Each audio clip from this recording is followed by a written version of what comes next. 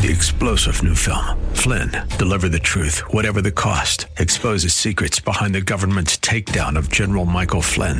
Flynn knew what the intel world had been up to. He ordered the first audit of the use of contractors. This set off alarm bells. He told the truth. He was the most dangerous person for Donald Trump to hire. They had to get rid of Flynn. Flynn, Deliver the Truth, Whatever the Cost. Available now. Watch it today. Go to salemnow.com. salemnow.com.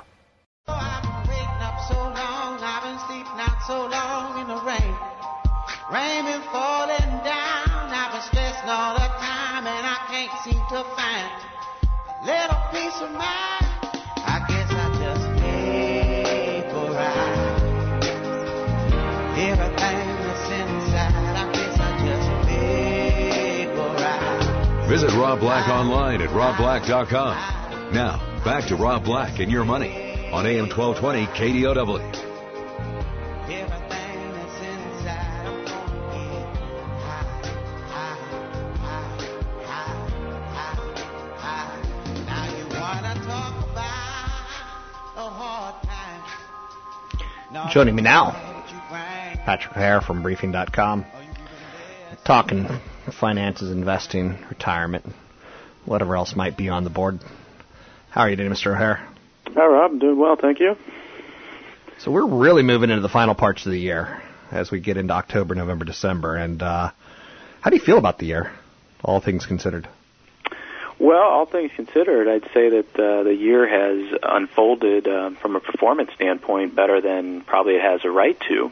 One of the themes I've been emphasizing in my big picture column is that this market has been driven in large part by money flows more so than fundamentals.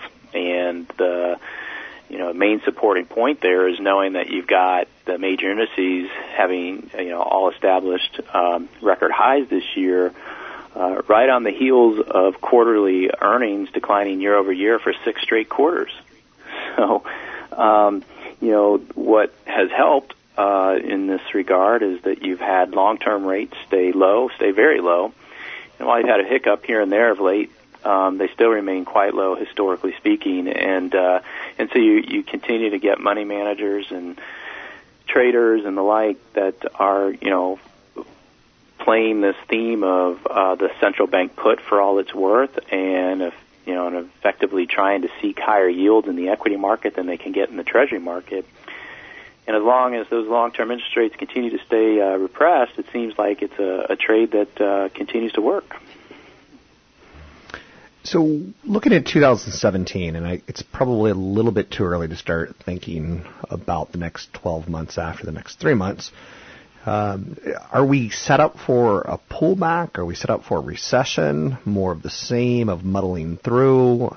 Will we see fiscal policy replace monetary policy? Any predictions that you want to start laying down sooner rather than later?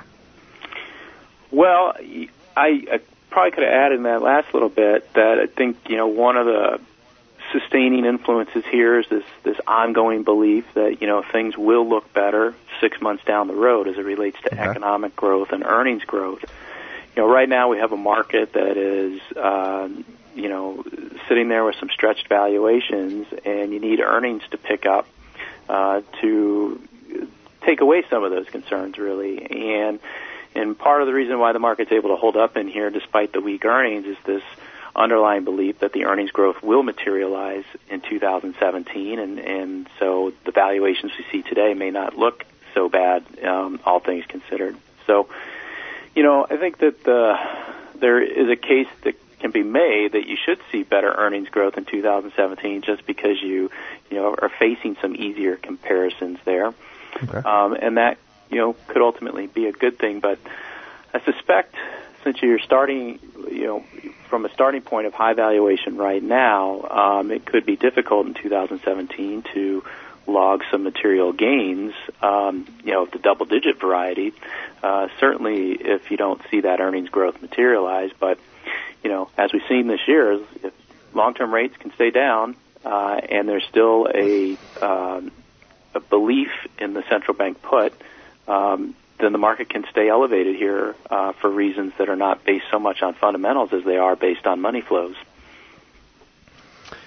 So I start my morning every day by hitting your page one. This morning you brought up Deutsche Bank being a problem, oil prices being a problem, World Trade Organization being a problem. With all these problems, it seems like the fundamentals are negative, whereas, again, the monetary policy is positive. Is it rock, scissors, paper? Does monetary policy always win? Well, what's the adage? You don't fight the Fed, I guess.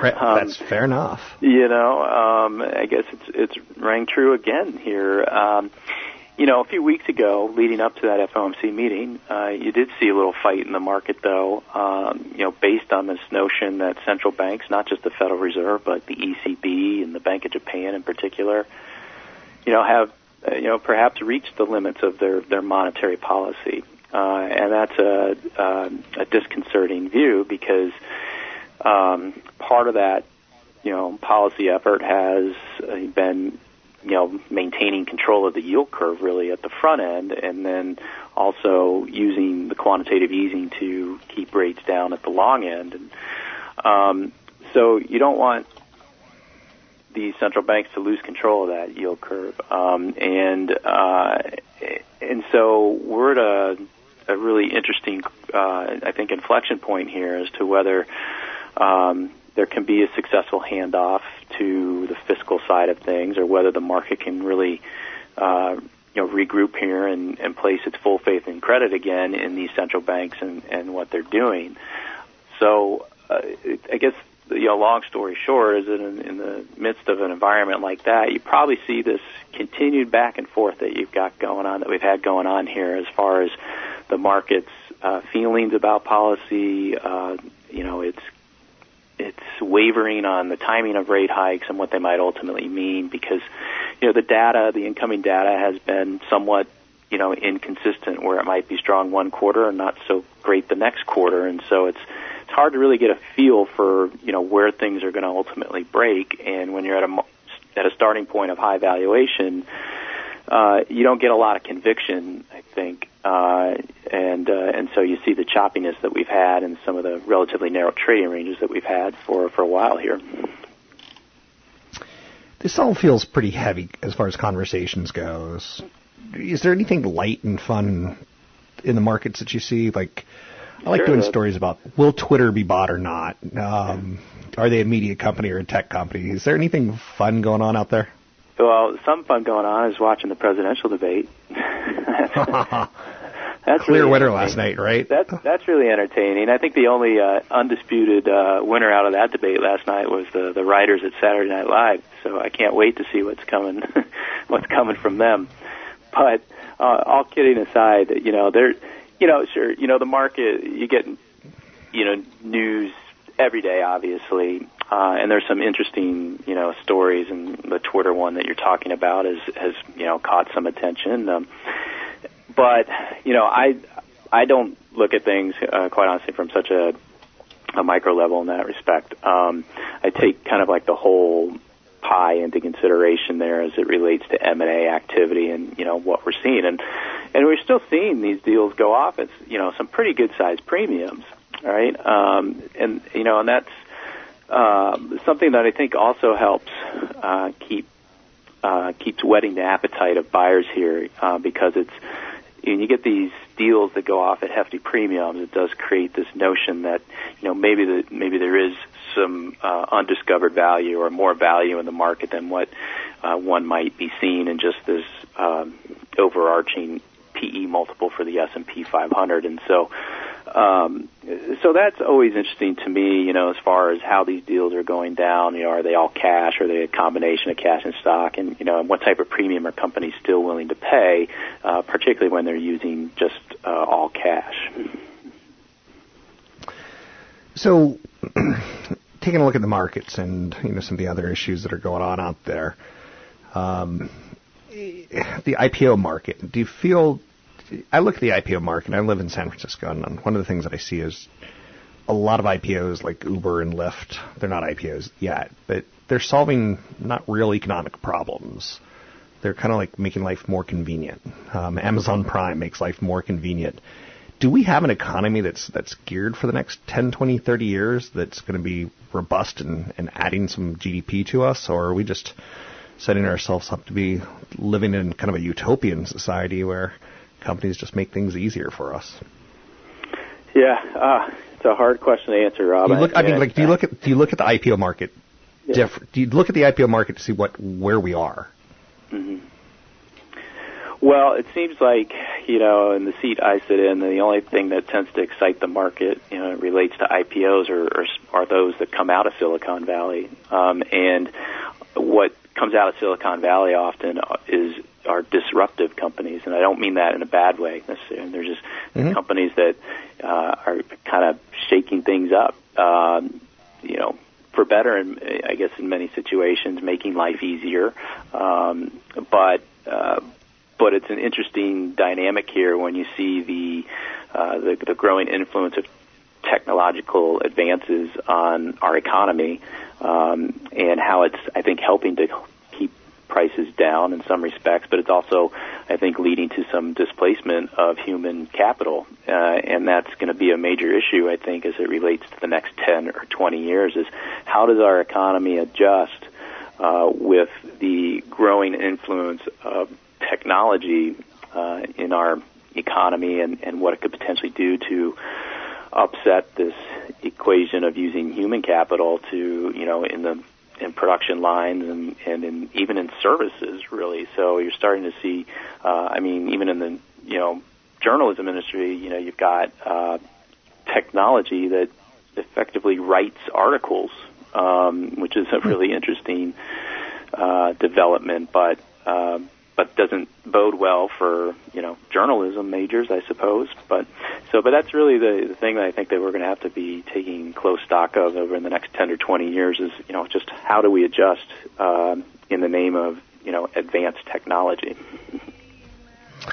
They're going to get a robot for you sooner than later. They're going to get a robot for me sooner than later. Thanks very much. It's Patrick O'Hare with Briefing.com. It is the best way to start your financial day, starting with his page one column and ending the week with his big picture. You can find out more at Briefing.com. That's Briefing.com.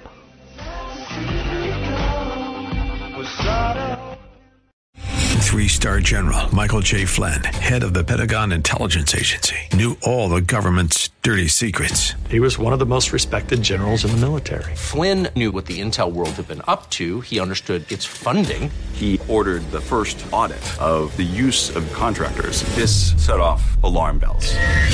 The explosive new documentary, Flynn, Deliver the Truth, Whatever the Cost, uncovers the facts behind this scandal. Flynn told the truth. He was the most dangerous person for Donald Trump to hire. I find out the worst enemy that I'm going to face in my life is right here in America. They took my assessment and they wanted me to change it. And I was like, I'm not changing it. They had to get rid of Flynn. With in-depth interviews, archival footage, and never-before-seen personal records of the man behind the headlines. I just felt like I was drowning. Flynn, Deliver the Truth, Whatever the Cost. Available now. Watch it today. Go to salemnow.com. salemnow.com.